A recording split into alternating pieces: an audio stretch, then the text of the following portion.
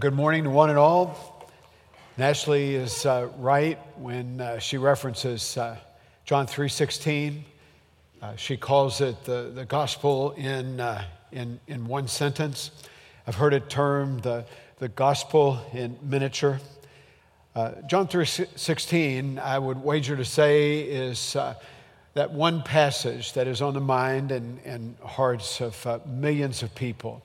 In fact, for many of those, that very verse is memorized.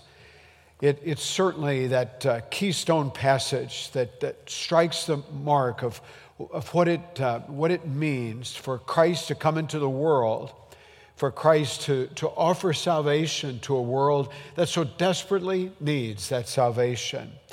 John puts it this way: for God so loved the world that he gave his one and only Son, that whoever believes in him shall not perish, but have eternal life.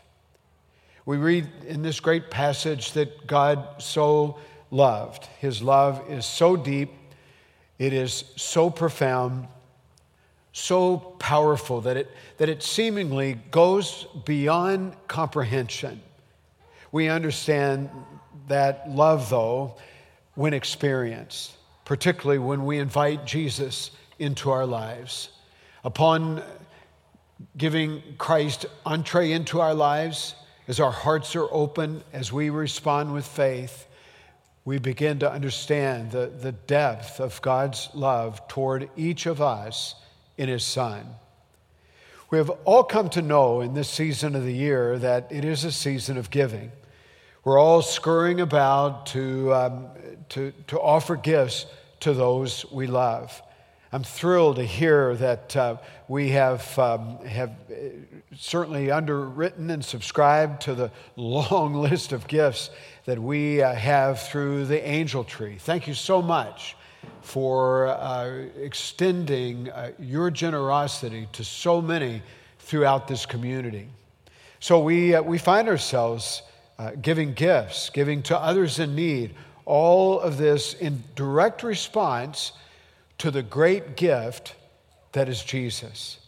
God gave his only Son as a redemption for our lives. We are set free.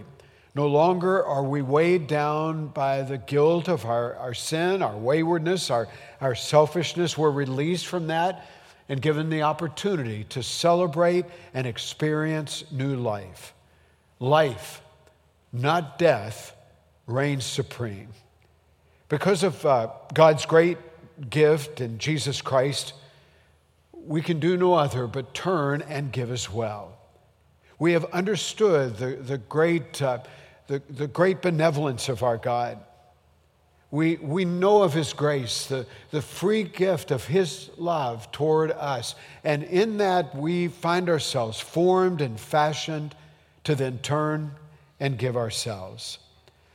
God's abundant love, his great gift, has a way of spilling over into everyday life. And we see that pointedly at this season of the year. And if at this season of the year, then how about at all seasons of the year?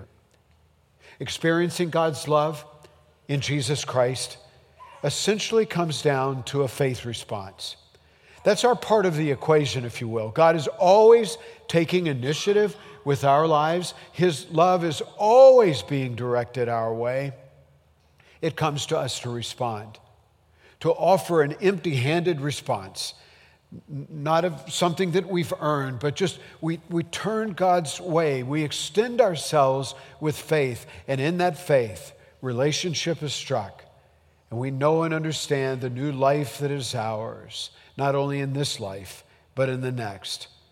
So it is faith that strikes the deal.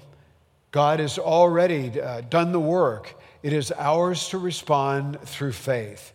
Faith that stands assured in the good news of what God is doing. Faith that stakes one's entire life on the good news of Christ's coming. Faith that would much rather follow what is unseen than what is seen.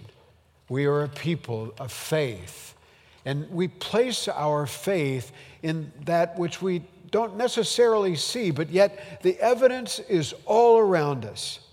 We remember that Jesus, upon letting Thomas touch where the nails used on the cross had been, said, "Blessed are those who have not seen, but yet believe." We find ourselves in that blessed station of believing, even though we don't see. And in that, we are blessed to the core of who we are. Believe is much more than just a marketing slogan for Macy's. We see it all over the place in their advertisements. Faith is the very thing that connects us with the great truth that Christ has come into the life of the world and longs to be front and center in our lives, in all lives, to the end that God is given the praise and glory. Some of you are aware, those of you that use the St. John app regularly during our worship services, that we will sometimes offer in our sermon notes a sentence or two with a couple of blanks. We want you to do a little bit of work, just to stay engaged, to leave it to you to fill in those blanks as we make our way through what we're sharing. How about this one? For God so loved, and there's the blank, that he gave his one and only Son, that whosoever believes in him will not perish, but have eternal life. The blank is there so that you can write your name. Things become really personal. It's not just the world as if that just is some innocuous concept, but you put your name there and you begin to get the sense that God so loved you that he gave his only Son, his one and only Son, so that you would not perish, but that you would have eternal life. Things really come home when it becomes personal. Things come into focus when we understand that God loves us deeply, loves us to the extent that he would send his one and only Son to live on this earth, to die, and then to rise again.